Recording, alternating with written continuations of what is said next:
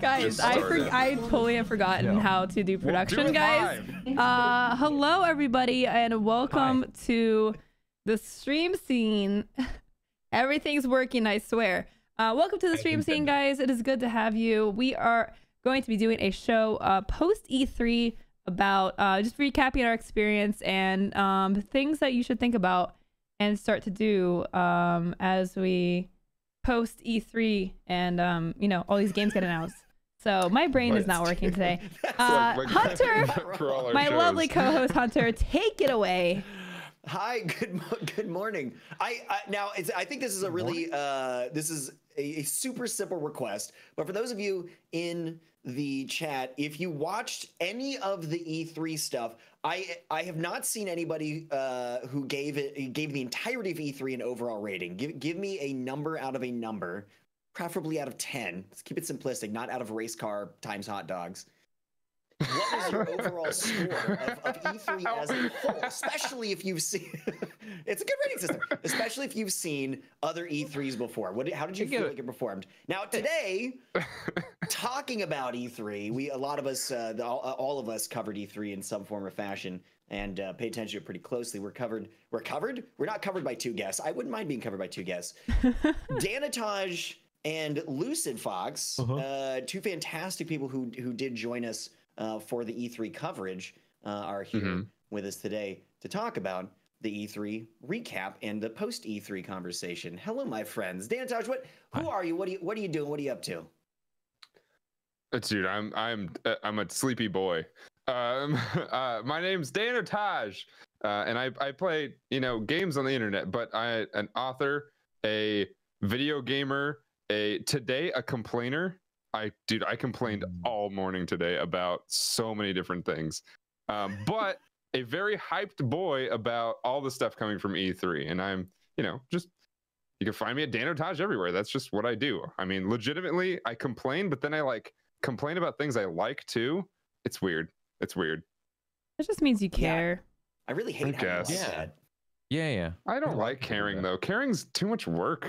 Oh my gosh. Dumb, yeah. All right, Lucid, what about you? Who are you? I'm just a man set adrift throughout the universe, looking for my calling and trying to find my way, hoping the next leap will be the one home. This is gonna be a weird show, isn't it? That's Sam. That's Sam from Quantum Leap. Mine. Exactly. That's different. No. Hi, I'm Lucid. I'm here enough. Hi, chat. Good to see you guys again. Hope you've been well. Our third host. At least a week. Yeah. I play video games. Sometimes well, sometimes not well. That's about it. That's what I do with my life. That's entirely fair. That's all I got, man. Nintendo mostly. Really excited to play Bloodstained in a couple of hours. I know it's tomorrow, but if I say a couple of hours, it makes it closer for me. So apparently they're sending me something, but I don't know what it is yet. Yeah, same. I don't know. I'm excited. They asked for a shirt size, and I was like, "Whoa, I could use another shirt." So it'll be great. I got too many shirts, man. I'm gonna start denying shirts soon, man. That's crazy. My wife made me get rid of industry shirts the other day. Well, wow. we're planning a move. They're just pre-rags. Yeah. That's it. It's just pretty much. Okay, so looking at the scores from chat, it's actually moderately highly rated. Yeah, I give it a 7 or 8. I gave it a B-. Yeah. I would give it a lot higher rating than the last couple of years, for sure.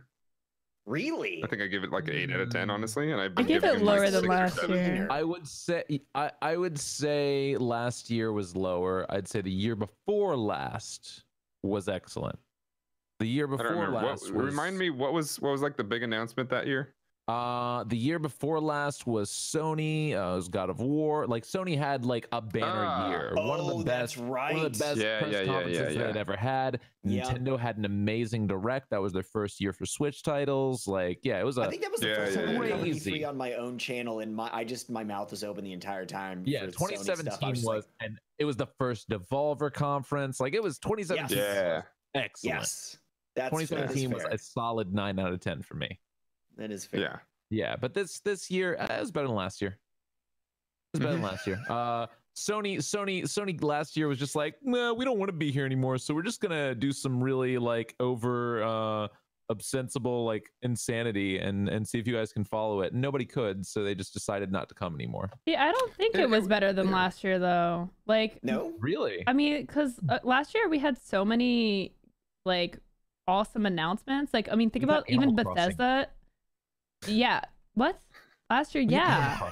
Yeah. And you also had Bethesda with freaking a new Elder Scrolls game and I can't with you. what was the other thing that they announced? That they didn't They said Starfield. the names. They said the words Elder Scrolls 6 and Starfield, and did that's nothing else. hype, man. That's hype. admittedly talking sufficient. about? No, But Metroid they had, Prime like- 4 is coming. They in, also like, had 2021, and that doesn't Sekiro at the Yeah. Xbox conference. Oh, that's Well, we true. can counter And- that with Oh my God, let me the get my new one, notebook. right? Okay, Yeah. With so what? here's the Yeah. thing, like Yeah, Elden compared Ring. to like last They year's had E3, Fallout there was 76, everybody's favorite. I mean, people were still excited about it. No, I was excited about it. Compared to last 10 year, more like I games feel in like the there Xbox was conference than last year. yeah, there was 10 just a more lot more games. like big titles last year though. Like what else did you have? I think that was like the first reveal of Cyberpunk stuff too last year. Yeah. Dying Light 2, Gears 5, Halo Infinite, like the Ubisoft conference was Sure. amazing. We had what do we have at Ubisoft UB? last year was Ubi killed it. fantastic. Knew what to do. Yeah. It was This weird. year, Ubisoft. Beyond Good and Evil last year, Assassin's exactly. Creed Beyond Good- Odyssey. Yeah. I mean, I'd like yes. Skull and Bones. Skull and yeah. Bones, Skull and Bones. was a big one. Yeah. Star Fox, was that related to Ubisoft? Yeah, that was Starlink. That was Ubisoft. Starlink, yeah. I don't Starlink know. that had Star Fox in it. Yeah. Yeah. Just saying, yeah, Breath of the Wild 2 development. Bethesda also had the They had Wolfenstein announcement. They had Doom Eternal. Yep. Rage we had new 2? stuff this year. Yeah, we had new stuff for both of those. I'm just saying. I We feel had like there's a new lot more IPs big from titles Bethesda announced as well. last year. I don't know. There's a big upgrade this year because last year Xbox only announced 53 new titles, and this year it was 60 That's true. Yeah, That is sure, true. sure. in one show. That's 7 additional titles. Well, That's a pretty it sounds like Lowco and I watch E3 for very different reasons though. Because Yeah, like right. I think that's one of the great things here. I dig the big titles. I think they're cool and stuff like that. But I know that most big titles I don't play until a year after they release anyway. Sure. And sometimes I don't even stream them. So it's like I play them in my office or something like that. But like I felt like there was a lot more smaller little things that were in this year that was like, oh, just in case you guys were excited about this, let's just throw another thing in there, another thing. And it's like, for me personally, I was like, oh, that's a lot of stuff that most people don't care about, but I'm like super into it. Yeah, but that's, I mean, I feel like that objectively wouldn't make E3 better. I mean, yeah, Well, I guess no, it was better for you. objectively That not, makes but sense. I don't think- Here's my but- thing. Right. I think. Is there anything here's- objective about this? Here's another Yeah, I mean, sticking point about this. Okay, go. Here's I another have a really sticking good point to make. This here, just one more piece of food for thought. This E3 was the first E3 minus Sony and EA, and still maintained at least on par with last year. Some of us saying better, some of us that's saying a little interesting. worse. Yeah, This isn't the first year without EA. This No? is. EA Play's been going for 3 years. Oh, has it? I thought EA was there Mhm. last year. No, it's all EA Play. They do Oh, it it is? the Okay, day okay. before technically E3 starts. First year without Sony, at least, and Yes. still maintained on par for me. I thought better, but then again, And Nintendo according and to my Square report Enix were. card, it was the first time without the PC gaming conference. Gaming was. God. Wait, what? I said PC according to gaming my conference report is card, good. it was the first Oh, time. yeah. without the- Yeah. I was like, Yeah. what? But we did have, I mean, and not that these are big and critical factors, but the ones that I want to point out, and they're not really related to the show that we're putting on today directly. But Orion was an interesting development. Yeah. The Ubisoft subscription platform thing. Mhm. Another player in the sort of the subscription, the whatever the services are. Those are all getting rounded out. We had another one there, and Right. then the Xbox Pass going with like an Ultimate Edition and also bridging between console and PC, and some of the developments that they were adding in there was also really cool, including gold and whatnot. was also really kind of neat. So we had a couple of like bigger like non-title announcements. Well, too. this year was huge for the Xbox Game Pass and all the stuff they talked about releasing for it. It was giant. Yeah.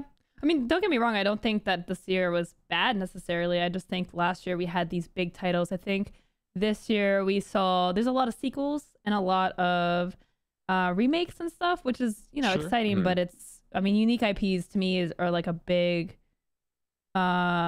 interest of mine. So, I mean, we saw Elden Ring and a couple other big titles. I thought Square Enix's thing this year was a lot better than last year. We even saw a console reveal, Lowco. Yeah. That's not enough? That's not there? Hey, Xbox got good ratings for me, but I just like... Sort of. The thing also that I criticize is like, there was not hardly any gameplay shown at E3. Yeah, like, it was all trailers, and... Well, that to me showed a lot of Final Fantasy VII gameplay, and I think people are super hyped about that. Mm-hmm. Yeah. I personally don't care, but I know a lot of people do. Well, I'm ready. I'm gonna lose myself to that game. So, like, as much as I don't care about a lot of Square Enix stuff, I think their conference was a lot better this year than last year. Yes. Well, their last year was Just Cause 4 and Kingdom Hearts 3, and that was it. Yeah. Oh yeah. Like, of course it was. Anything could have been better than last year. And on the same note as Lowco just said, I don't think last year was bad by any means. I thought that it felt more well put together, except for the PC gaming show. I was just like, I think mostly what held that show up was their announcements and what they talked about. It felt like it was more for the people. It's like all you care about is what we're going to talk about, so let's just talk about it. Like, no, they didn't need any fancy lights or anything. It was kind of just let us feed you the good stuff. Baldur's Gate 3, come on, Lowco. They did not. What did they do with Baldur's Gate 3? They did nothing. It was a waste of space. Like, they didn't even re-show the trailer, and they didn't show anything new. Didn't we see the and they didn't talk about anything new because they're like, we can't talk about it. Like, it was like 3 days in advance. Anyway, and then it just shows up the same exact thing. Right. Like, if they showed something new, that'd be exciting. But it was just kind of like an ad, right? It's just like, oh, by the way, they did talk about it though. Like the head from Larian and Wizards of the Coast were both there talking about some. They dropped some good knowledge bombs, I think. Yeah. Also, Bloodlines 2 gameplay. A-Greens isn't wrong. Like, Vampire the Masquerade looks amazing. Yeah, I've never played Bloodlines, but it looks really cool. Yeah. So that whole story and the whole world that they build is really interesting. Again, not one of my games, but I'm very interested to watch it. They build a very good world around that, and the whole Vampire the Masquerade world is basically it's almost as big as the Dungeons and Dragons world. There's a ton of stuff in there to talk about, and there's a ton of lore. So I'd be interested to check it out. Yeah. I don't know. I'd say, like, at the very least, at the very bare minimum, I think the last 2 years are at least comparable, but much less intense than 2017 was. Like, I can definitely agree with the fact that the past 2 years haven't been as good as what came before. All I know is I think Xbox last year wasn't fantastic. Yeah. But this year was like at least 3 times as good. I Yeah. don't know. I thought Xbox was pretty strong last year too. It was definitely one of the best. I don't remember it too much. I think it was about the same. I'd give it the same score for the same. Like, they announced a bunch of stuff. Most of it wasn't theirs. Yeah. I mean, the Xbox conference, like I said, had they had Halo, Sekiro, Fallout 76, Sea of Thieves, Cyberpunk, Gears, Dying Light 2, Devil May Cry 5, Tomb Raider, Division 2. They had a lot of stuff, plus the acquisitions, right? Ninja Theory, Compulsion. Yeah. So we saw Ninja Theory's game get played a little, or show a little bit, right? They didn't actually show gameplay, did they? Not last year, but this year. No, this year they did. No, this year. It was like one trailer, and the trailer showcased characters, sort of world, and a little bit of gameplay in there, but nothing that gave you a bigger sense of how games play out, how a match plays out. So you didn't get a great grasp of that. Yeah. But but some basics about it. Yeah. I have a question. So if we look at just pure announcements, I think that they're close to comparable. I still think this year's a little bit better, but as far as like I'm vaguely remembering the last 2 years before this year, and it feels like just in overall production quality and all the shows were better this year. And maybe I'm crazy, but can anybody corroborate that? Yeah, I don't disagree with that. I think some shows had this. I think Ubisoft's production quality was worse, honestly.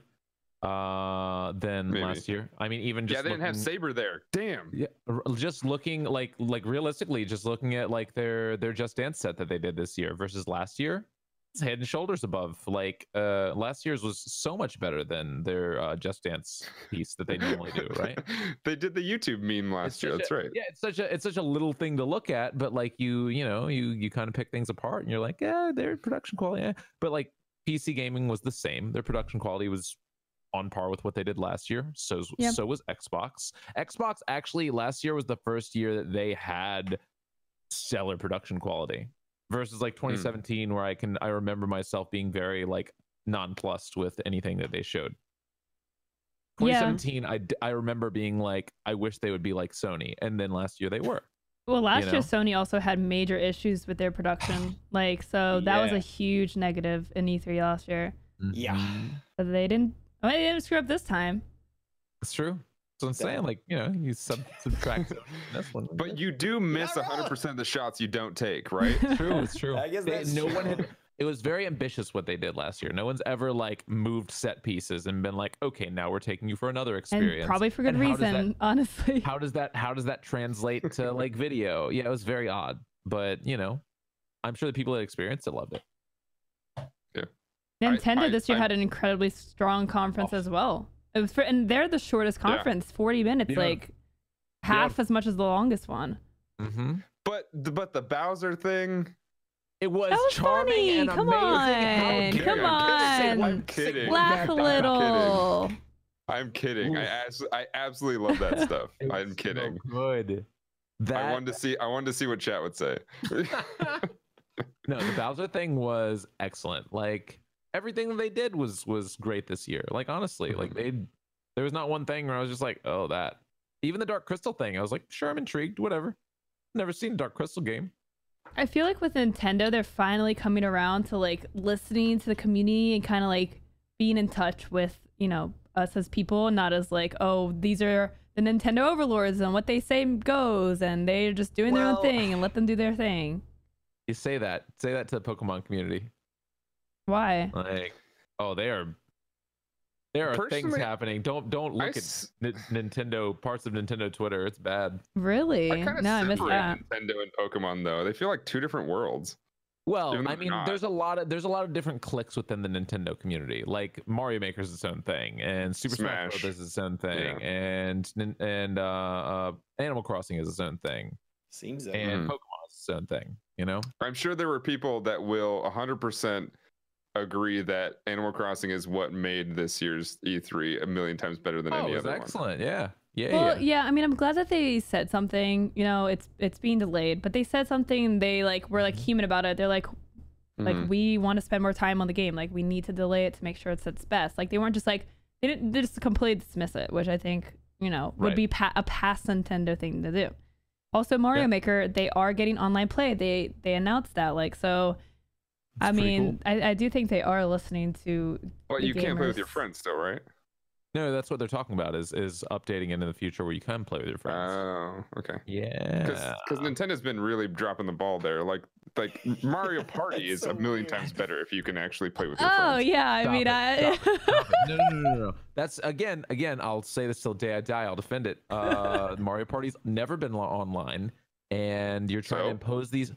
I don't want to get into this again. Well, I get to play games, online all the time. Well, yeah, but we don't talk about this anymore. We don't talk about this anymore. It's gonna happen. It's gonna happen. Do what they want to do with it. It's gonna happen. I'm not denying that.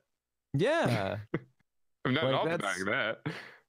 I want Mario Party online. Sure, I agree. I think on that lot point. Of people do. Yeah, but I'm saying that Nintendo's never done that, and it's silly for people to say, oh, well, how dare you do this with this game? Like, why don't you do it the way that I want to do it? It's like, well, I don't know, man.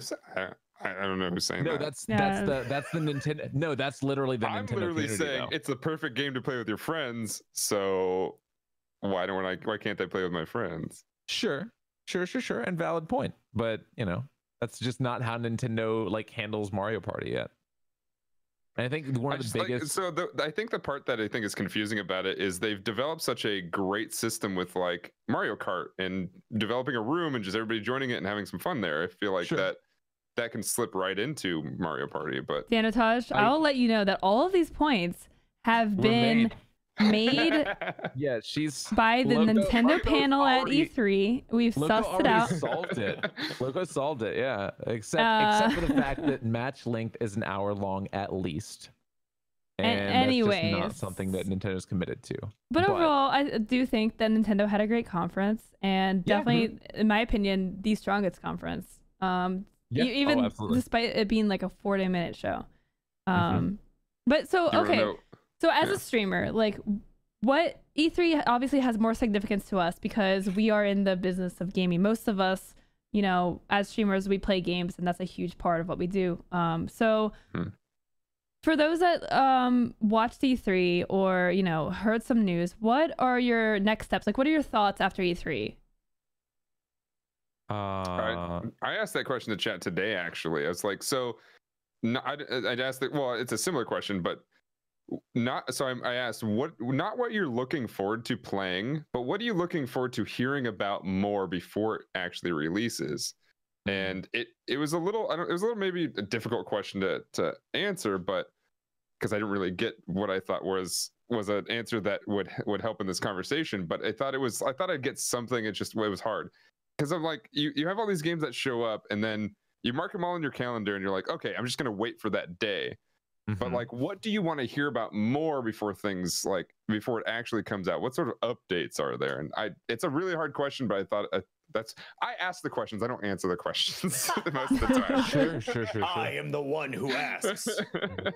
I'm pretty bad at answering questions. Indie stuff. Entirely, like for good reason. We understandably get, you know, like the Xbox is an easy one to point to.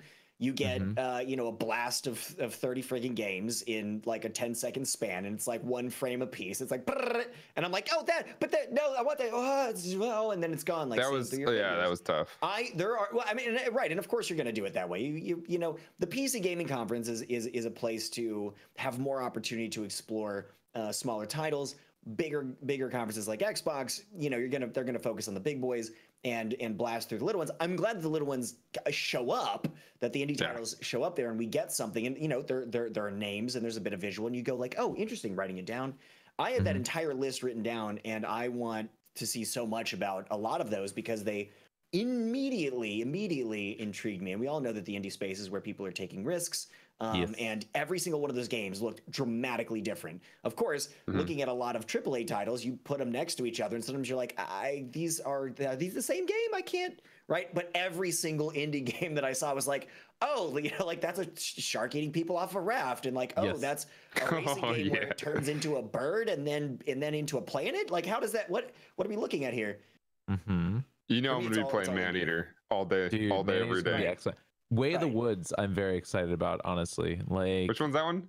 The one where you're a deer and you like wander around and, like through the city. Yeah, like that looks excellent. I want that. You know, that was Zoo. One of the, yeah, Planet Zoo is going to be disgustingly good. Microsoft Flight Sim. See, that's we get into that kind of stuff. You're talking to me. Like, I want that badly. It's going to be good. Yeah. That's going to be Microsoft Flight Sim is going to be just chill, good, excellent times. I'm gonna spend thousands of dollars on a flight stick. No, stop this. Battletoads is literally one of the worst things I saw on stage. What? I was upset. Like, here's the thing. I'm not a Battletoads fan by any means, but just like looking at that art style, it's like, oh, cool. You hired like one animator and then like strung him out on like acid. Like, what is this? Who made this? Why did you do this? I mean, that is the professional approach. Yeah, like that's how you do it, I guess. No, but it like, it's rough looking. Yeah, it's funny.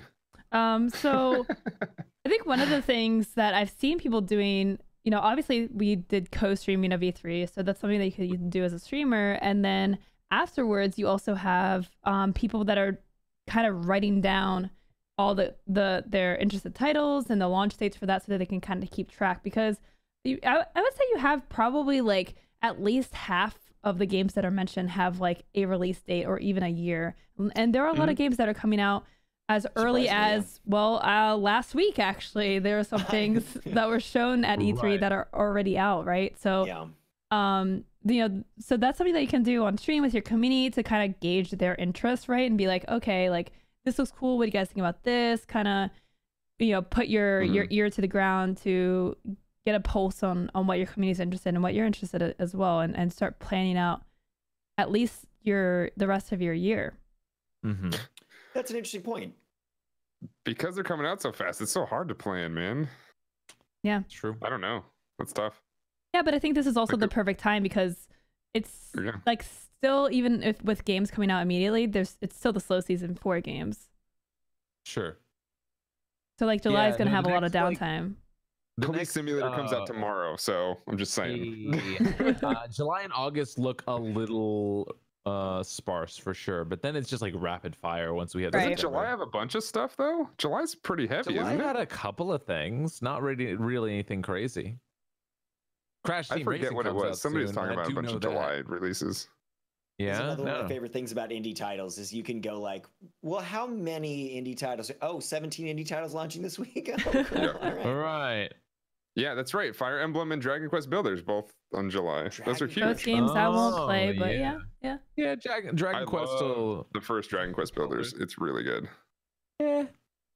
I mean, I'll definitely play Fire Emblem for sure, but I don't know, like comparative to what's coming afterwards. Hold up, let me look here. No, of course, but like when I started going to E3, you used to hear about games that were coming out. All the new games were coming out in the holidays. You're like, oh, I gotta wait. It's June. I gotta wait till November or October to play these games. Youngblood comes out in July as well. That's right. What does? I forgot about that. Youngblood. Yeah.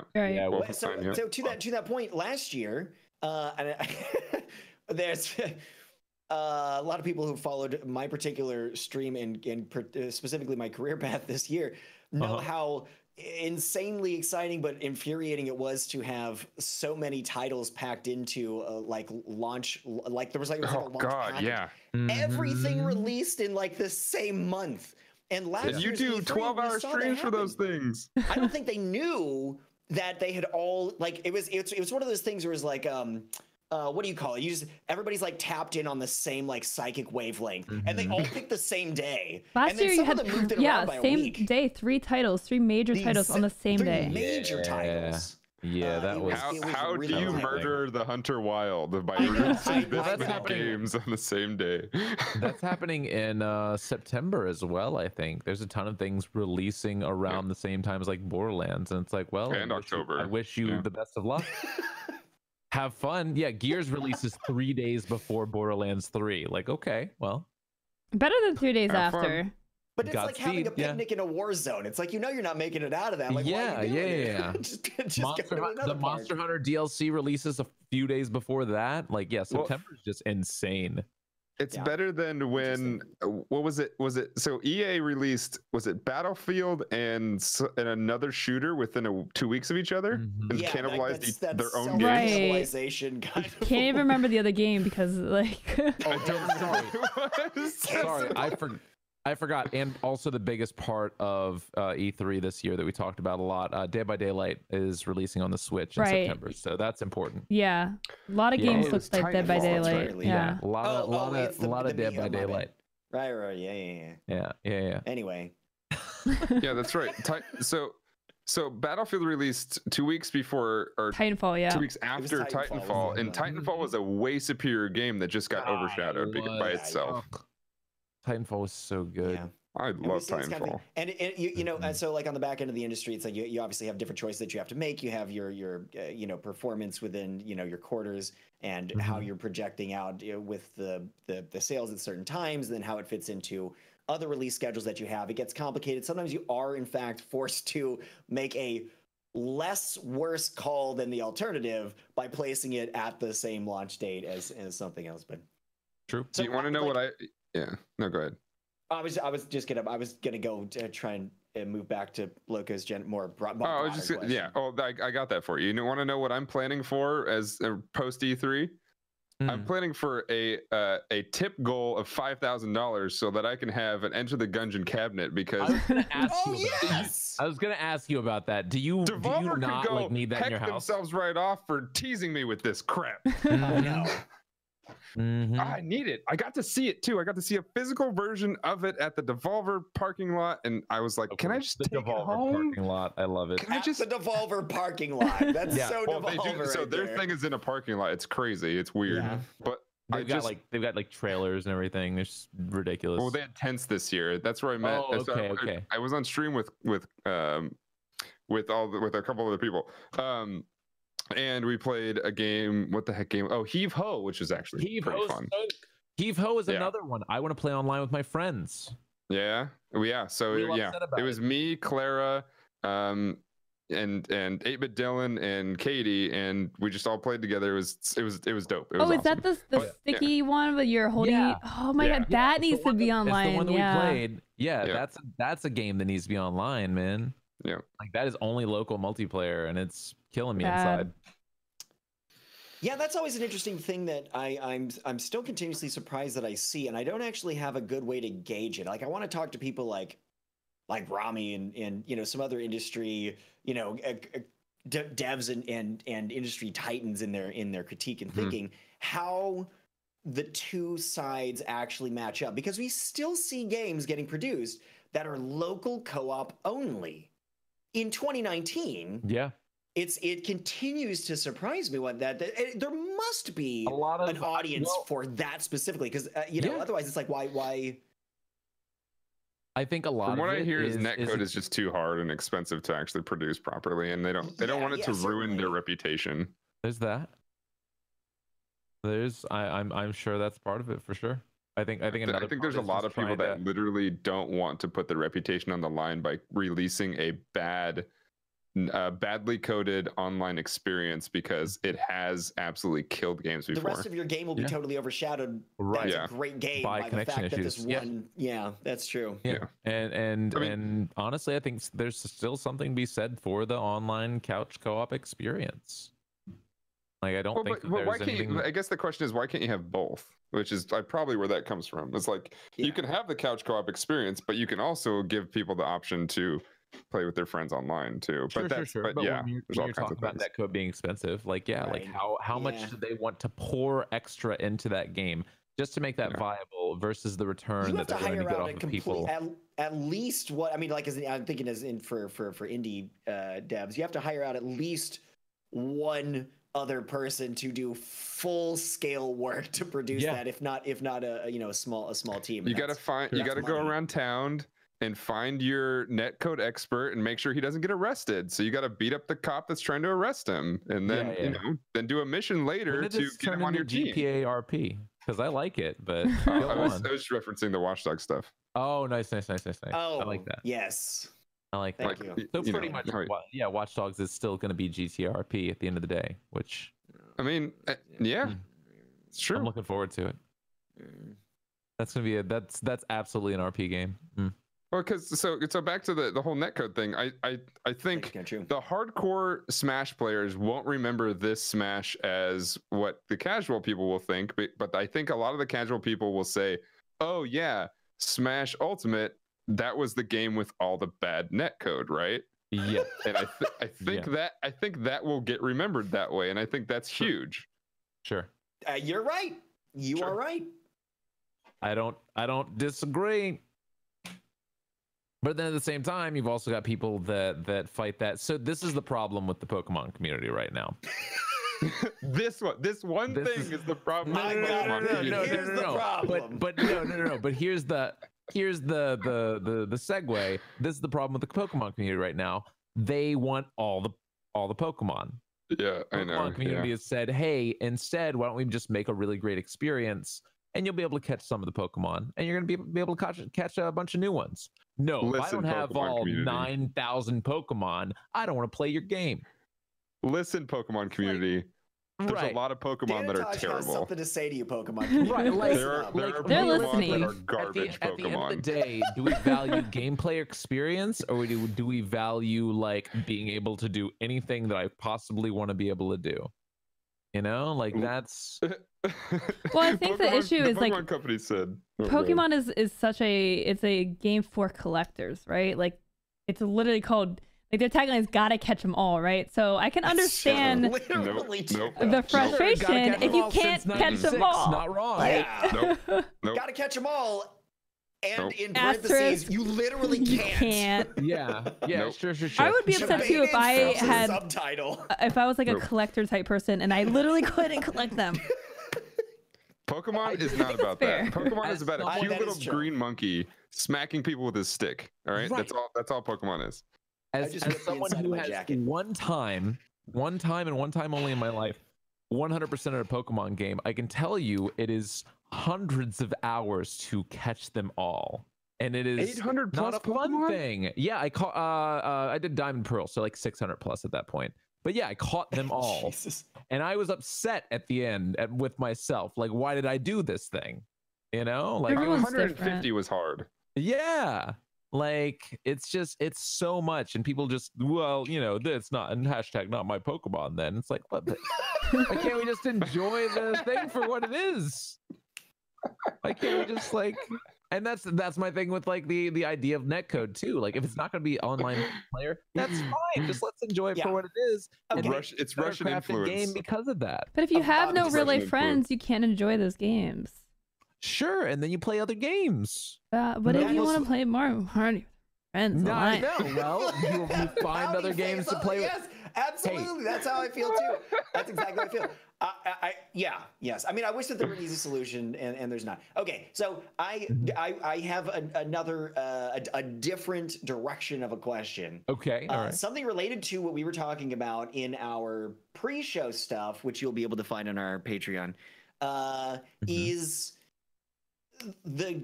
what are the games that stand out to you, assuming that there's, you know, we talked about one in particular.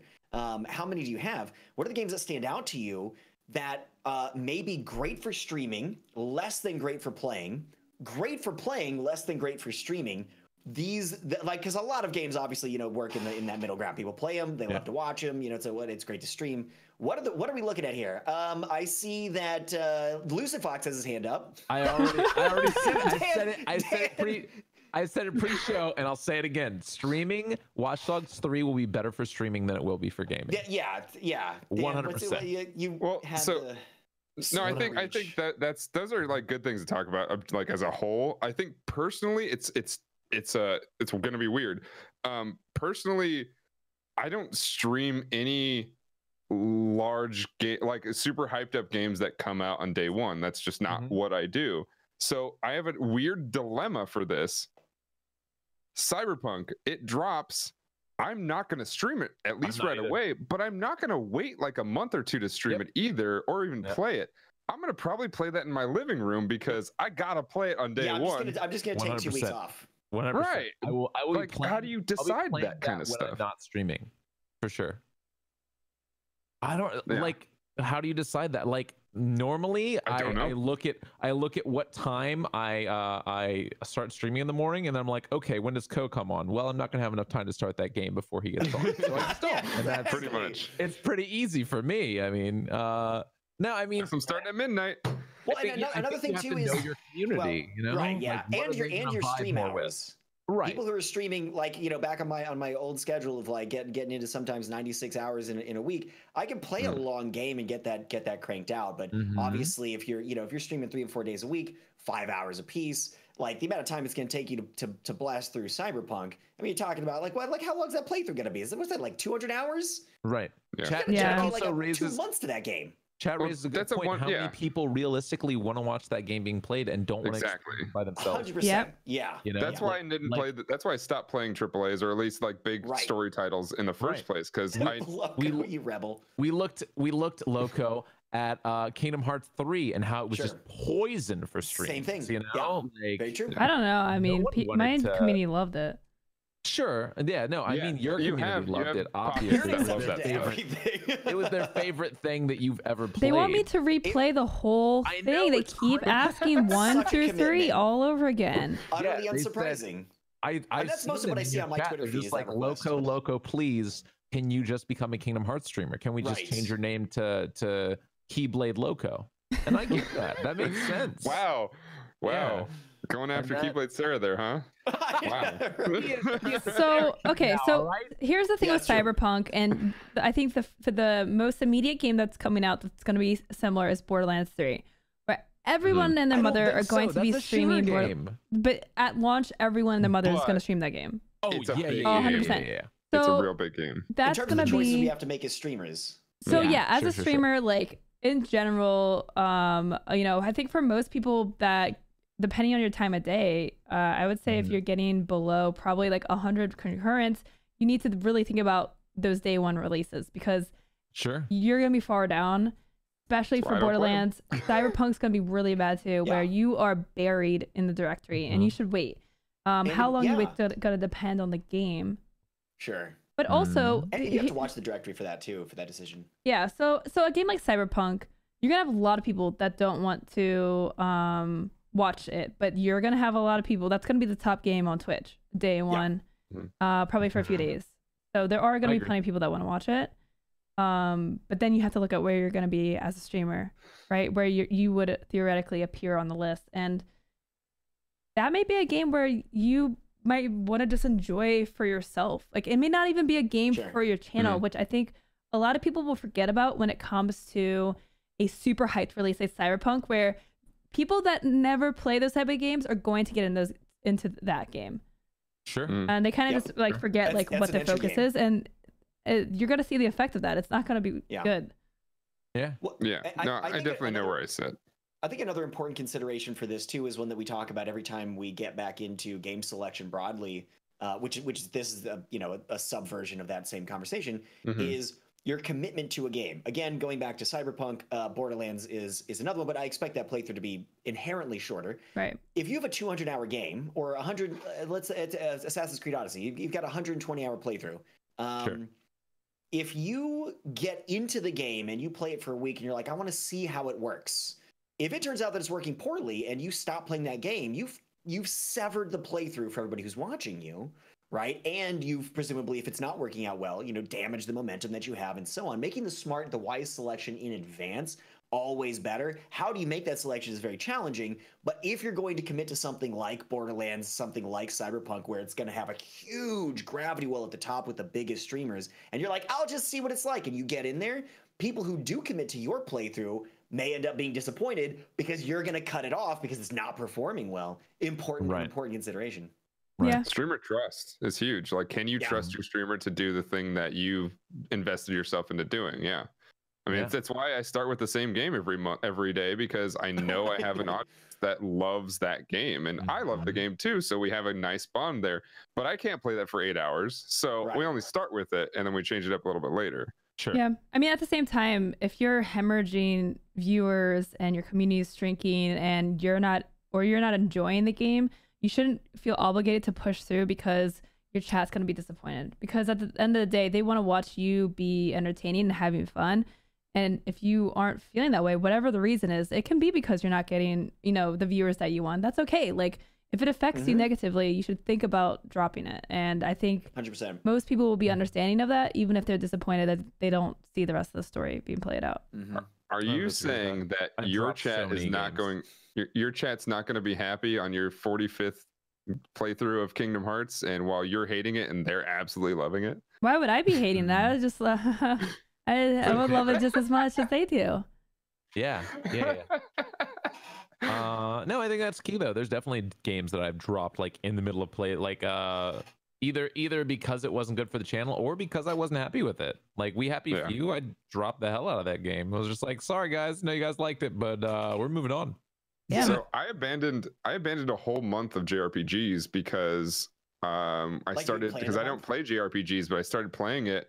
I started playing Dragon Quest XI, and I was digging the game, but it very much, nobody wanted to watch it because it turned into, if I wasn't there at the beginning, I've missed so much. And if you're not invested from the beginning, you're not going to go in there, because either you haven't played it and you're going to play it later, don't want spoilers. Even if you love the stream, like my regulars didn't even show up because they're like, yeah, we like you, but we don't really want to watch that at all. So I dropped that like day 2. So that was just the decision I had to make.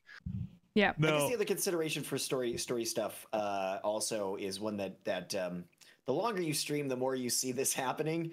Is people who have no intention of spoiling come in and going like, "Oh, so what choice did she make? What choice did he make at this Did you thing?" get You're to like, this part? You're like, dude, what do you? That's like 80 hours away. I haven't been there yet. Yeah. And you're gonna have to field those kinds of things constantly from people who are totally well-meaning and love your content and have no intention of spoiling you. That's just that's just how like the bread is buttered. You know, that's just how it works. Bread is buttered. That's how the bread's buttered. Yeah. I think with the bigger overarching focus that a lot of companies have on these longer stories now at this point, I think a lot of that's better committed to other mediums as well. Like that doesn't have to be a Twitch playthrough, because realistically you could do a YouTube playthrough of that and diversify at the same time. You know, like you don't have that doesn't have to be a thing that you do on stream. You know, it's a good word. Like yeah. It's a good subject. Diversify your content. I keep saying this, like, as much as YouTube is hard to break into and actually, like, you know, get discovered on, it is still, and they're working on this, Twitch is at least, it's still more permanent than Twitch is. And I think if you just want to do like, that story game, there might be somebody that watches it like 3 years from now, and it's a lot easier to find on YouTube right now than it is on Twitch. Oh yeah. Yeah. Do not disagree. I think, like, unless they're looking for clips, which right. Yeah. I think like with looking at upcoming releases and stuff, like you know, you got to consider your channel, and sometimes these things can be difficult to predict. Like I don't think anyone here would say that they've like completely mastered game selection, right? Because otherwise, like, we would probably just continue to grow, right? It's difficult, and there are going to be hits and misses. But you know, there are some things that you can do to kind of like plan ahead, right? And I think one of the biggest things is developing relationships with game companies and publishers, and PR people. So now that E3 has just ended, you guys probably here saw your inbox like minutes after a game was announced, a press release in your inbox about that game. So even though some of these games are going to be months out, even like a year or so out, it's still a good time to get in contact with these companies to express your initial interest, introduce yourself, and kind of start building that relationship. Be like, I'm really into this. I know it's like super early, but this would be fantastic for my stream. I want to work with you guys. Like, put me on your list or whatever. Yeah, I mean, That's why I still go to E3. I mean, I didn't. No, I'm just saying that's why I still go to E3, because sure. I'll tell you right now, and chat's gonna hate me. Even though I had a badge, I didn't go into E3 the whole day I was there. I was just meeting with people outside, and at hotels and stuff like that, for business reasons. I was about to say I've done that in Vegas too, but that wasn't opening a convention. But you know that, like, you still go there because you want to. Face to face is 100 times better than through email, but email is still really, really good. But having that actual connection with the people making those things, we watched the final game of the NBA playoffs with the guy that's making my most hyped game this year, Atomic Crops. And oh my god, he literally was hanging out at his house, and that's like a bond that I don't think you can really get unless you go do stuff like that. You know? Yeah, I can't. That's challenging to achieve over email in the same way. It's true. Right. Can we just hang out digitally together one day? Do you live? Like play by play, like basically live emailing, like. So I think to the point of contact, there. Being super early on it is not bad, not necessarily productive. Being right on time with it, where right on time is, that's kind of there's that depends. Even PR and managers still will tell you different times. Being too late is definitely a real thing. So part of what I'm getting at with this is when you see things announced at E3, and or if you've already created a list of things that you enjoyed while you're watching through E3, finding who is producing that stuff, publishing that stuff, trying to get in contact now may not help you, but it may. If you're doing that because you remember how much you liked that game, a week before it releases because that's when people suddenly start talking about it, and then you're scrambling to try and create a connection. Way too late, ain't gonna happen. Doing it earlier is always going to be better, and it also creates subtle little bonuses, like you'll have their contact information hopefully saved in your email, so you'll be able to just bring it back up when you search for it. Exactly. And pop another email onto that chain that maybe you sent 6 months ago, and go like, hey, I'm revisiting this. I wanted to, you know, reach out again, make sure that I was on your radar because of the intense interest I have in your game, so on and so forth, and try to do that in a little bit in advance of the game's release. You got to remember that people are going to be in super crunch too, right before the game actually comes out. That's why I already reached out for Elder Scrolls 6, because I know like 3 years from now, I'm ready to play that bad boy. You know? Yeah. And playing games early can be a problem too, especially if it's like not like a fully released game. I think I had that issue with They Are Billions. I played it like the day it dropped early access, the day everything happened. The other day. And I played like 40 hours of it in like 2 weeks. And then it got popular, and then I was kind of burnt out. I did everything that I thought I could do at that point, and I was like, okay, it's time to switch to new games. 24 hours after it got popular, everybody, like a lot of people were like, have you ever played this new sensation, They Are Billions? Like, I go, dude, where were you for the last 40 hours? What's going on here? Yeah. Whoa. So that happens too. It's that there's a sweet spot right before it gets popular, but like too early is too early, and too late is obviously too late. I remember yes, too late is harder than too early. Remember that? Remember when we all? I played Fortnite before BR was even a thing. Yeah. Yes, I played Fortnite on launch. Yeah. Yep. I paid $100 for that, or YDYP paid $100 for that, or something. I don't know. Something happened. It was excellent. That's and likely. Then, you know, or what else happened? Like Sea of Thieves. Sea of Thieves was dead. Category didn't exist, and then all of a sudden, all the cool kids started sailing again. Yeah. Well, I mean, that one's tough because Sea of Thieves, in my opinion, was boring when it launched and got way better later. No, absolutely. I don't disagree, but I'm saying like there was that point, that sweet spot when you got into it, when it got better and people started. Yeah. So one thing that I think people struggle with, streamers struggle with, is finding the right contact for their game, like a community manager, a point of contact, an email, right? So E3 is actually a really great time because, all right, so here's some tips. On Twitter, a lot of people in their titles put like, in their like names, they put like at E3 or something, or hashtag E3. You can search that to try to find people that, industry people that are attending E3. You also see a lot of community managers finally be able to talk about the game that they're working on, right? So you'll see a lot of announcement tweets that get a lot of interest because they're like, hey guys, I'm the community manager for this game. I can finally talk about it.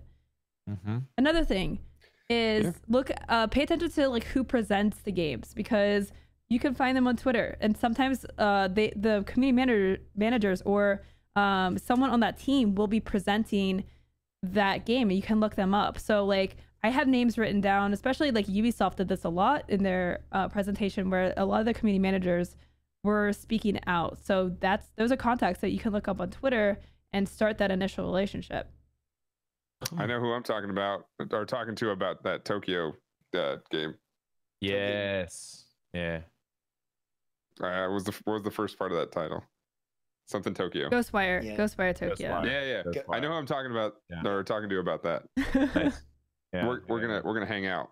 We're gonna chill. No, she became like the ultimate like heartthrob of E3, and I don't amazing. They said Keanu who? What? Yeah.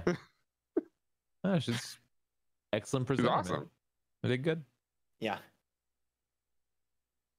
Yeah, no, like definitely reaching out to those community managers, like Did I make it awkward? Yeah, no, you're good. No, I was daydreaming about her like cute little kicks on stage and stuff. Sure. I don't know. For me, it was Day 9. I gotta say, Day 9 and Frankie both, like that was a power combo. Like that was. Oh, that was great. Yeah. No, but to that point, a lot of those people presenting, to Loco's point, a lot of those people presenting are the ones that are doing the outward reach towards streamers and towards the people doing PR and stuff like that. Those are those people.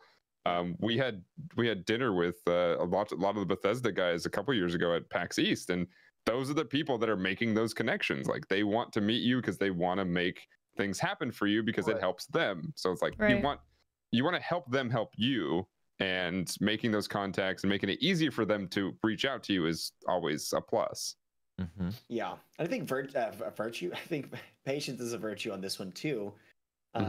Doing your best to still speaking to Lowco's point, doing your best to organize your outreach is a good idea. It's very safe to imagine that as soon as games are announced, these people are getting flooded, and they may not see you. You could be a big deal, and they still may not see you. Like it's there, you know, a lot of times there's generally equal weight given with a little bit of prioritization, but just missing anybody, any email, any DM, any tweet is super easy. If you're going through point by point, you have you know, the list of games and the people that you want to contact, set reminders for yourself to circle back around and see which ones of those did not reply, because it's so easy. All of us do this all the time, where we're like, oh cool, we're going to contact people, and then we put the impetus on them and we totally forget. You know, you might get contacted back by a few people and you don't remember who did and did not. You have to go back through and search through the emails that you did send. It's a giant pain in the butt. Just setting yourself some reminders to circle back is a good idea. Yeah, and I think this is why organization is so important. Like you should make lists and spreadsheets of, you know, game releases, like the game, the release date, the publisher. Do you have a point of contact? Do you have their Twitter handle? Do you have their email? Like this is something that I have, that I know Lucid has, and as a team we have as well. We keep all this information tracked so that we can, like, yeah, maybe the second that it gets launched, like when Cyberpunk got announced, I'm sure like you probably could not get through to someone to talk about that game. Yeah. Sure. But you wait and you time it, because that's obviously still a game that's a little far out. Time it to when things slow down, and you know, start interacting with them on Twitter, follow them, and you know, you gotta catch them in a week, you know. Yeah. Well, you want a little tip about like pre E3, like right before E3? If you can guess, or at least get close to guessing, what games are going to be talked about or presented in any way, shape, or form, or even who worked on some of these games that might be talked about, find out who did it last year, or find out somebody involved in it, and just say, hey, so I'm sure you're nervous about E3. I'm sure there's a bunch of stuff happening. It sounds like it sounds like you guys are probably going to talk about something cool. I just want to say, hey, good luck. There's and I know what it's like. I know it's crazy. Everything going on. Good luck. Let's talk afterwards. I'm super hyped about your game. I want to know more about it, and I can't wait for your presentation. Sure. Just to keep them interested in knowing who you are, and let them know before it goes crazy that you're interested. True. That's about it. Get your name. I remember stuff like that, because they do get, like, they're human beings. They do get nervous on stage too. Yeti. Yeah. For sure. So Domination asks if there's like a special way to find people like with E3 in their names. If you click the E3 hashtag, first of all, you'll see tweets related to E3. So you'll definitely catch some industry people just through that feed. You also can tab through the top to see like the people section. Those people, like I'm looking at it right now, and you can see a ton of industry people that have E3 in their names. Like these are awesome contacts that you should be making. So that's why Twitter to me is such an important tool, because of these discoverability tools that you have with Twitter. Like, you know, I find that going through like the websites, while that does work, like a lot of these websites, Ubisoft has like a press portal, stuff like that. They can get you to a contact as well. So check that out too. But Twitter is a great way to find community managers and other really awesome industry people to connect with. Absolutely. I don't disagree. Yeah, just keeping up with people, and I mean, legitimately just being on Twitter often gets a lot of good things. A lot of people are afraid of Twitter that I've noticed, that haven't really stepped fully into it, or haven't been there from like, you know, a couple of years ago or years ago.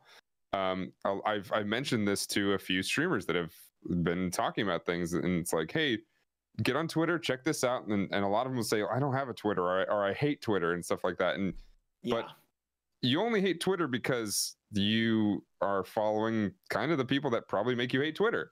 But surrounding yourself with those positive people. Yeah, I mean, there's obviously there's anomalies all over the place, but there's a lot of Twitter is a tool that you can shape and mold to how you like it. I mean, if there's a bunch of people that you don't want to unfollow or block, just mute them. Like that happens, or mute certain hashtags or what have you. There's so many tools in there, but literally saying, watching a dev saying, "Oh, today's a stressful day," and be like, "Hey, sorry, man, that sucks. I hope you have a better day." It's just being a human. Being a human to a lot of these people, they'll remember you, and obviously, you know. The more you think about just using them for that, or, oh, this is going to get me points later, that's not going to come into play. But being a human and somebody who cares about the people making the stuff that you like, they'll notice that, and people will remember that you were good to them and that you're somebody that they should care about. Yeah. I mean, all of these people use Twitter not just for their game. They are people, right? So they express their thoughts and they ask questions. I always give an example of like Sean the Baptiste, who's always asking, reaching out to streamers, trying to understand his position more and trying to understand streamers more. So like just like engaging with people on a normal level before you kind of like make a formal ask can go a long way as well. Especially if you have time, right? Yeah. Like if it's not like a week before, like obviously you're not gonna, like if you try to get the game, like those cold emails are going to happen. But that's why, again, E3 is a great time to try to find these people and start to build these relationships. Mm-hmm. Conversations about to go for like activations. We talk about activations a lot and how those happen, because there's a lot of people that, I mean, we do sponsor streams every now and then, we all have. And a lot of people ask me, it's like, how do you get sponsored? Like, how does this happen? And the answer usually on stream will be, well, we're lucky enough to like have some friends and they want to do some cool stuff and they reached out to me. The long answer is, well, I've known this guy for a long time. I've known this lady for a long time. We've met, we've talked about things, we've shown that we can trust each other. Like we genuinely just like each other. And then all of a sudden an opportunity shows up and I was on their mind when that happened. So they reached out, and that's what, like, being genuine and friendly with these people and everybody, no matter who's around you, and being positive. Being kind to others, I know, gets you far in life. Stop this. I know. You and your self-help. What are you talking about? Trust me, I know. It goes so far to trust somebody and have them trust you back, especially in an industry where thousands upon thousands of people are just trying to make a buck off others. Yeah. Like if they can feel like they can trust you, that's so powerful. It really is. People don't like to feel used. And so when you interact with someone online for the very first time and it just seems like, you're asking for something, that can rub people the wrong way. Yeah. Can I answer this question for Matthias, Twitch Matthias? 100% absolutely. Okay, thanks, Lucid. Yeah, no, go ahead. I know you want to expound that, so yes and no. So the question is, do you feel attitude from studios or publishers towards streamers is changing? Yes and no, and there's a couple reasons for that. Streamers are joining that team a lot more, so there's a lot more understanding there. But also places like the stream scene and streamer square and all these things, and as well as more professionals joining like management and joining like agencies, and more streamers learning that they can have full conversations with these people. They're starting to, it's education, right? So the bad attitude never was about, oh, we don't like you. It was always, we don't know how we can use you, and we don't want to take that risk. But now we're getting this education proving that there's use there, so that the attitude is changing quite a bit. But it takes, like, it's not because it just happened. It's not because certain people are just getting smarter. It's actually because it's been a 5-6 year process, and even longer in the gaming industry, of teaching people what these things are. Because devs they sit in their office and they work the whole time. They don't really have a whole lot of time to go talk to streamers and understand that they're actually people that can help you, right? It takes that slow education. It takes years and years of a big process. So yes, but also no, because some people don't really care to learn sometimes. Yep. Yep, that's a good answer. That pretty much sums it up for me. To change the subject a little bit and talk more about like game releases, do you guys use any tools to keep track of when games are coming out? Because I know that's a struggle for a lot of people. Is like, oh my god, I did not even realize this was coming out. Like, yeah, a wish list, really. Like I wish list anything I'm interested in. That would, I find that one to be a bit of a struggle for me, like, because I never go back and actually look at my wish list itself. I just do a quick search because like launch titles are where the bread and butter for me. Yeah. Doing a quick search every month or two for what's coming up, and then straight up putting it in my calendar. Where it's like, this is the release date. Give me a week in advance, or depending on whether or not it's something I was going to focus on, a month in advance reminder, where it's like, it's going to ping me, it puts it up, and I know that I need to keep it in mind. If I want to focus on it, sure, start doing stuff for it now. Or whatever, and just doing that regularly, and being calendar centric is very important. Obviously, for release dates, they're on particular days at particular times. So even just putting a reminder in your calendar itself to look for release dates. If you want to do that once a month and look at what your next month is looking like, it'll just ping you. You can set it to recurring. You put it in once, set the reminders. One time you do the work for this, and then it sets recurring reminders for you to go and search for. And I just Google like upcoming release dates, and I always go to the same site, right? Because it's purple instead of blue on Google. Like, oh yeah, that's the one that I use reliably. I've clicked this link a few times. Go back into it, look at the dates. Yeah, works. Yeah, I use Google Calendar a lot for that too, because it's just super handy to program things. Exactly. I will shamelessly plug Streamer Square. Actually has a really cool tool where we have basically automatically integrated game releases onto a calendar, and you can save this calendar as a Google Calendar, and so you just automatically have the latest game releases on your Google Calendar. That's crazy good. It's super handy. I'll link it in chat for you guys. That's what I've been using for the last. Gentleman's got it. Yeah. Oh, did he already link it? Yeah. No, it's super handy. Yeah. I've been using it for the last couple years, and it's amazing because it automatically fills in your Google Calendar. So shameless plug. Pretty great. I mean, we are on twitch.tv/streamersquare. I was gonna say, so much shameless plug. It's our own product. Sure. Oh, because I asked the question and then I answered it. Awesome. I'm gonna start. Kind of set it up for myself to, Those are just smart moves. Hashtag ad. Hashtag so these sponsored. are all different calendars that you can add separately, right? Like yeah, PC releases, combined game releases, Xbox One. Yeah, so if you are a streamer for a certain console, like you only play PlayStation games, you can just add a calendar that has only PS4 releases. And it's not like 100% accurate to, some games do come out. Like this isn't every single game logged, but it pulls from a couple of lists, I think, to make it as close as possible. So super awesome. I'm adding this to my calendar right now. I'm just saying. I like it. It's awesome. It's great.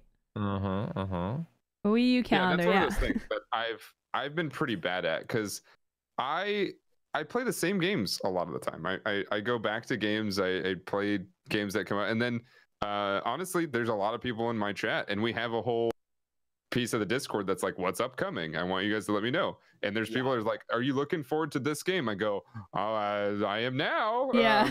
So we checked it out. I was like, oh, that looks interesting. And or no, I don't. No, that game doesn't really look like my thing. And but thanks for the suggestion. And then I write it down in my dot journal that I've been doing recently, that I've been pretty bad at keeping up with. Because I'll write the stuff down and I'll be like, oh yeah, I should probably reference that and look at it every now and then. Yeah, right. That's the problem, right? One big one for me, which is completely unreliable because it's such a weird kind of space. There were a handful of streamers, because one of the big things that I always return to for advice for game selection is for growth, your best bet is semi-hyped indie titles somewhere around release. It has worked consistently. It has worked for me repeatedly, and everybody that I know who has focused on that has gotten at least some traction that is measurable. The way that I've determined whether or not it is semi-hyped initially the tip of that spear was Co Carnage.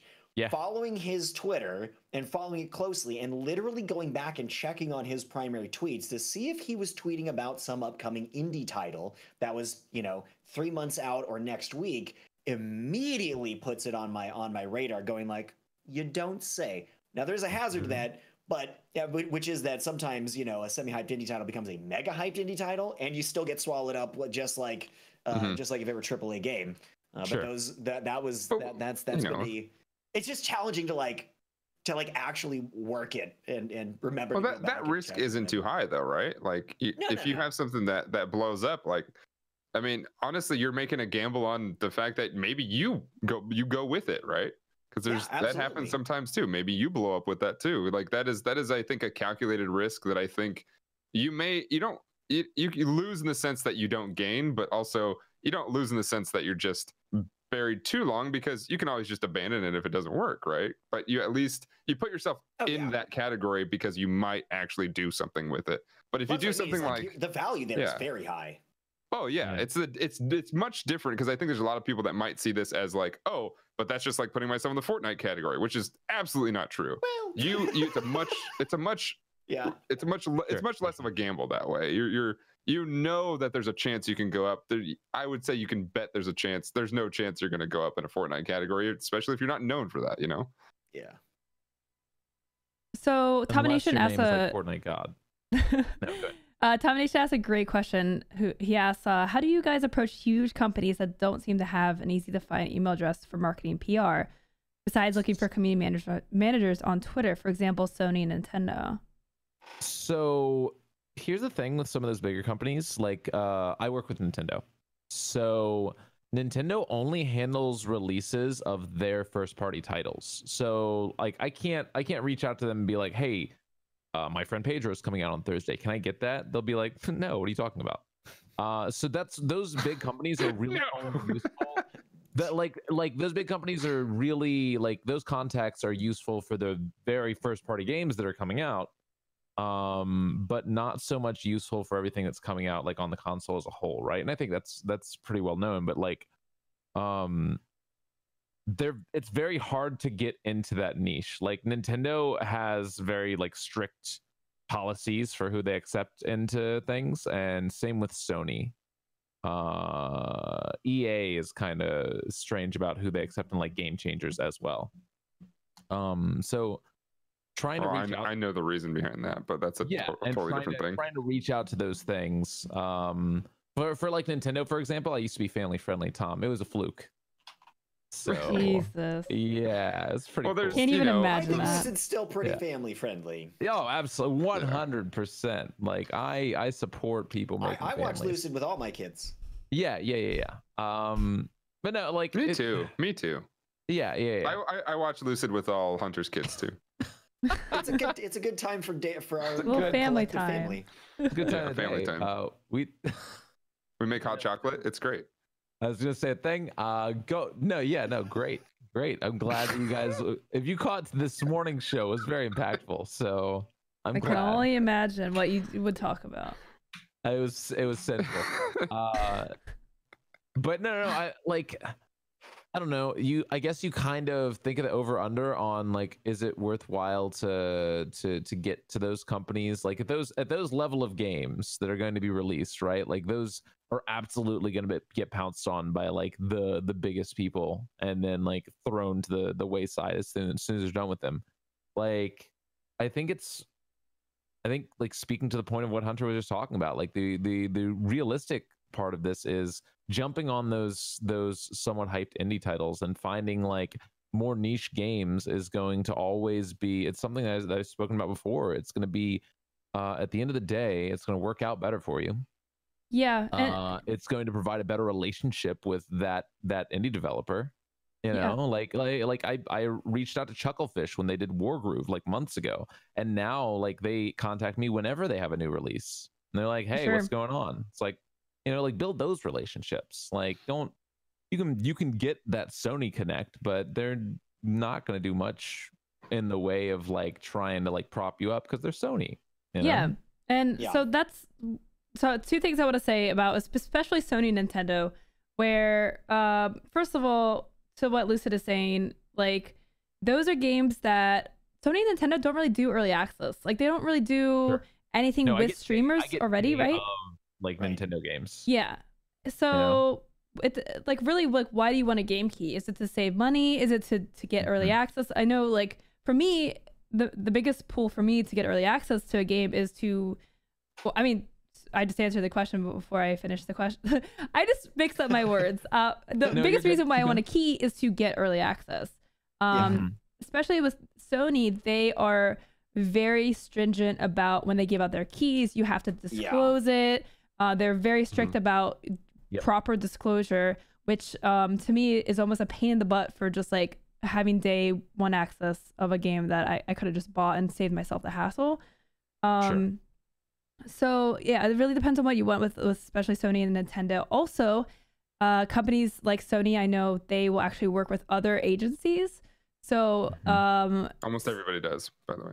Yeah. Okay. Nintendo does not. I don't talk to Nintendo directly. They have their own agency. Yeah. Okay, so like a bunch of indie games too. Everybody does. Well, yeah, that's for sure. But I mean, like for Sony, like you don't want to necessarily look for a Sony contact. You're looking for example, Sandbox Strategies handles a couple of Sony's titles. But yeah, I mean, also I think Sony and Nintendo are just very particular about who they want to work with and who they want to give access to. They have, I know Sony has, certain restrictions on the type of content, if you swear, or certain viewership requirements sometimes. It really depends game to game. But yeah, so hopefully that helps a little bit with particularly those two companies, because those are companies I don't have almost any contacts to directly.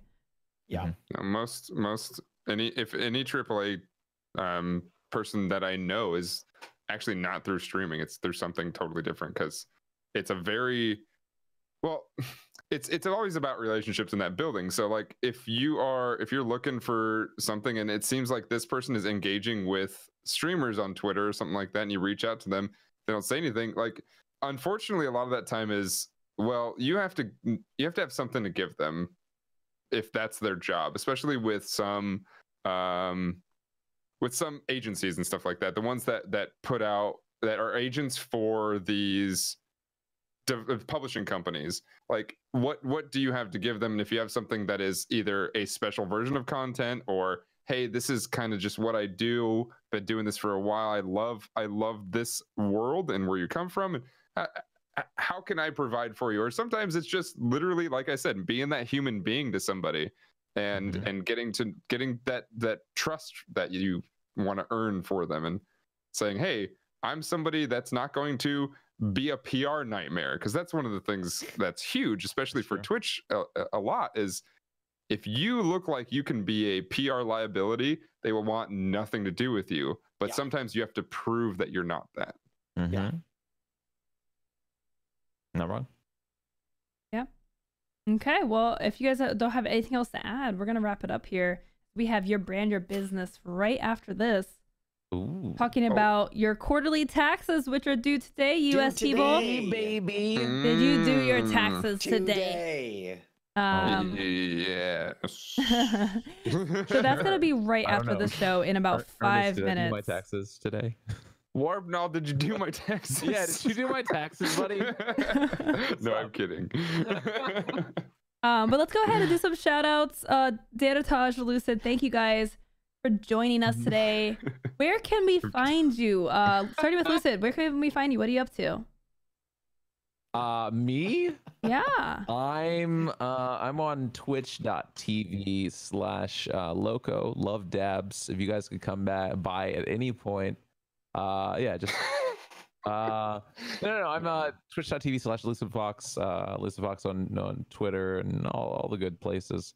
I wake up in the morning and I think to myself, what memes can I create today? And we do. Tomorrow we're gonna be checking out Bloodstained Ritual of the Night. Looks like a lot of fun. It's Castlevania goodness coming back to us. All Symphony of the Night stuff. Then we're doing my friend Pedro. So just titles all this week. Super excited. Yeah. Danotage, you're gonna be here tomorrow, right? Why are you gonna be here tomorrow? What's that about? Oh. Am I gonna be here tomorrow? We'll see. We'll see if I feel like it. No, I will be right here on twitch.tv/streamersquare tomorrow, right after Stream Doctor. So just don't go anywhere. Go watch Stream Doctor. Learn how to fix your stream or see if it's got some type of disease, and then cure it, and then stay here, because the Dan's stream of thought, my stream of thought, which is very much what it became last week, will be live right here at 3 p.m. Pacific, 6 p.m. Eastern, and we're gonna be talking about going through the book that I wrote last summer and put all these lovely people in it, and talked about how to become a better professional right here on twitch.tv or YouTube or whatever, what have you. We focused it on Twitch and whatnot, but we're gonna put you in a classroom, but a classroom that you like. I'm the cool teacher. Yeah, cool teacher. That's Scott's truth right there. I let you have a little bit of vodka in your coffee, if you know what I mean. My teachers did that in middle school all the time. Yeah, I love those. Oh, I'm the cool teacher, and we'll give out homework at the end. But yeah, we're doing a show where we talked about professionalism and Twitch as a whole, but we'll leave the stream teaching and stuff to the experts, these people. I'm more of gonna talk about professionalism and this, like a lot of the stuff we talked about today, as far as like how the industry works and meeting people and contacting people. That is kind of what I do best, and at least that's what I like to talk about most. So we're going to talk a lot about that and keeping that show going, and that's something that I think is going to be really fun to work on, and I think you guys really enjoyed it last week, so hopefully we get to continue that for a very long time. It's going to be very much let's just talk and let's figure out what's going on and try to fix the problems and enhance the goods. You know Yes. What I'm saying? Oh, I understand. Yeah. Hunter? I'm currently in the process of trying to enhance my goods. Thank you, Dan. Oh. Yeah.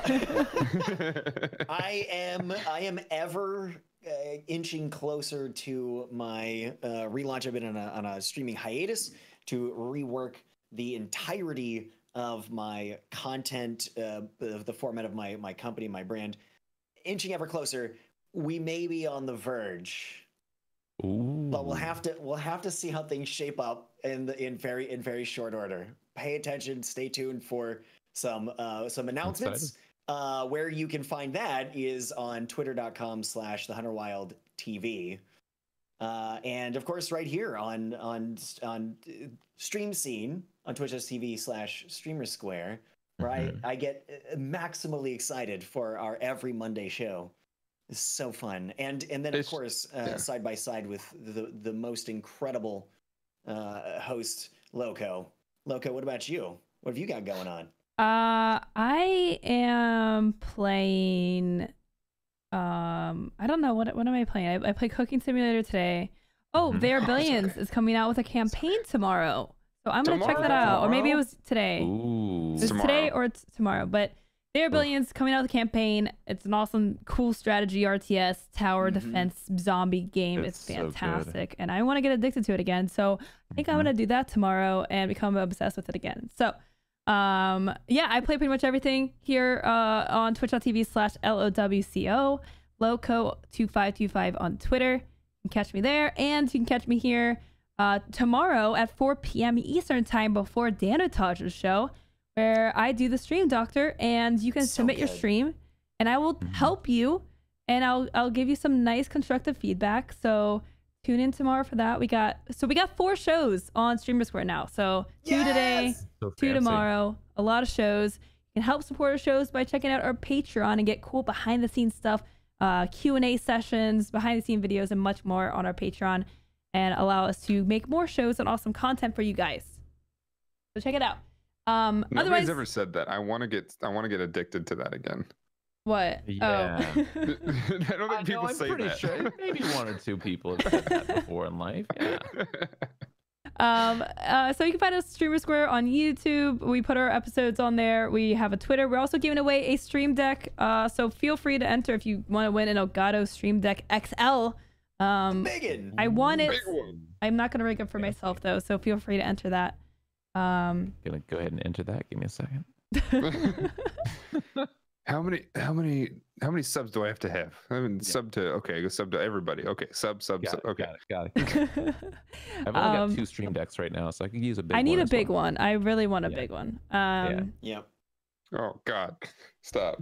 A big stream deck. Anyways, guys, don't go anywhere because your brand, your business is right after this. Stay tuned, and it'll be live in just a few minutes. Otherwise, we'll see you next week for the stream scene. Goodbye.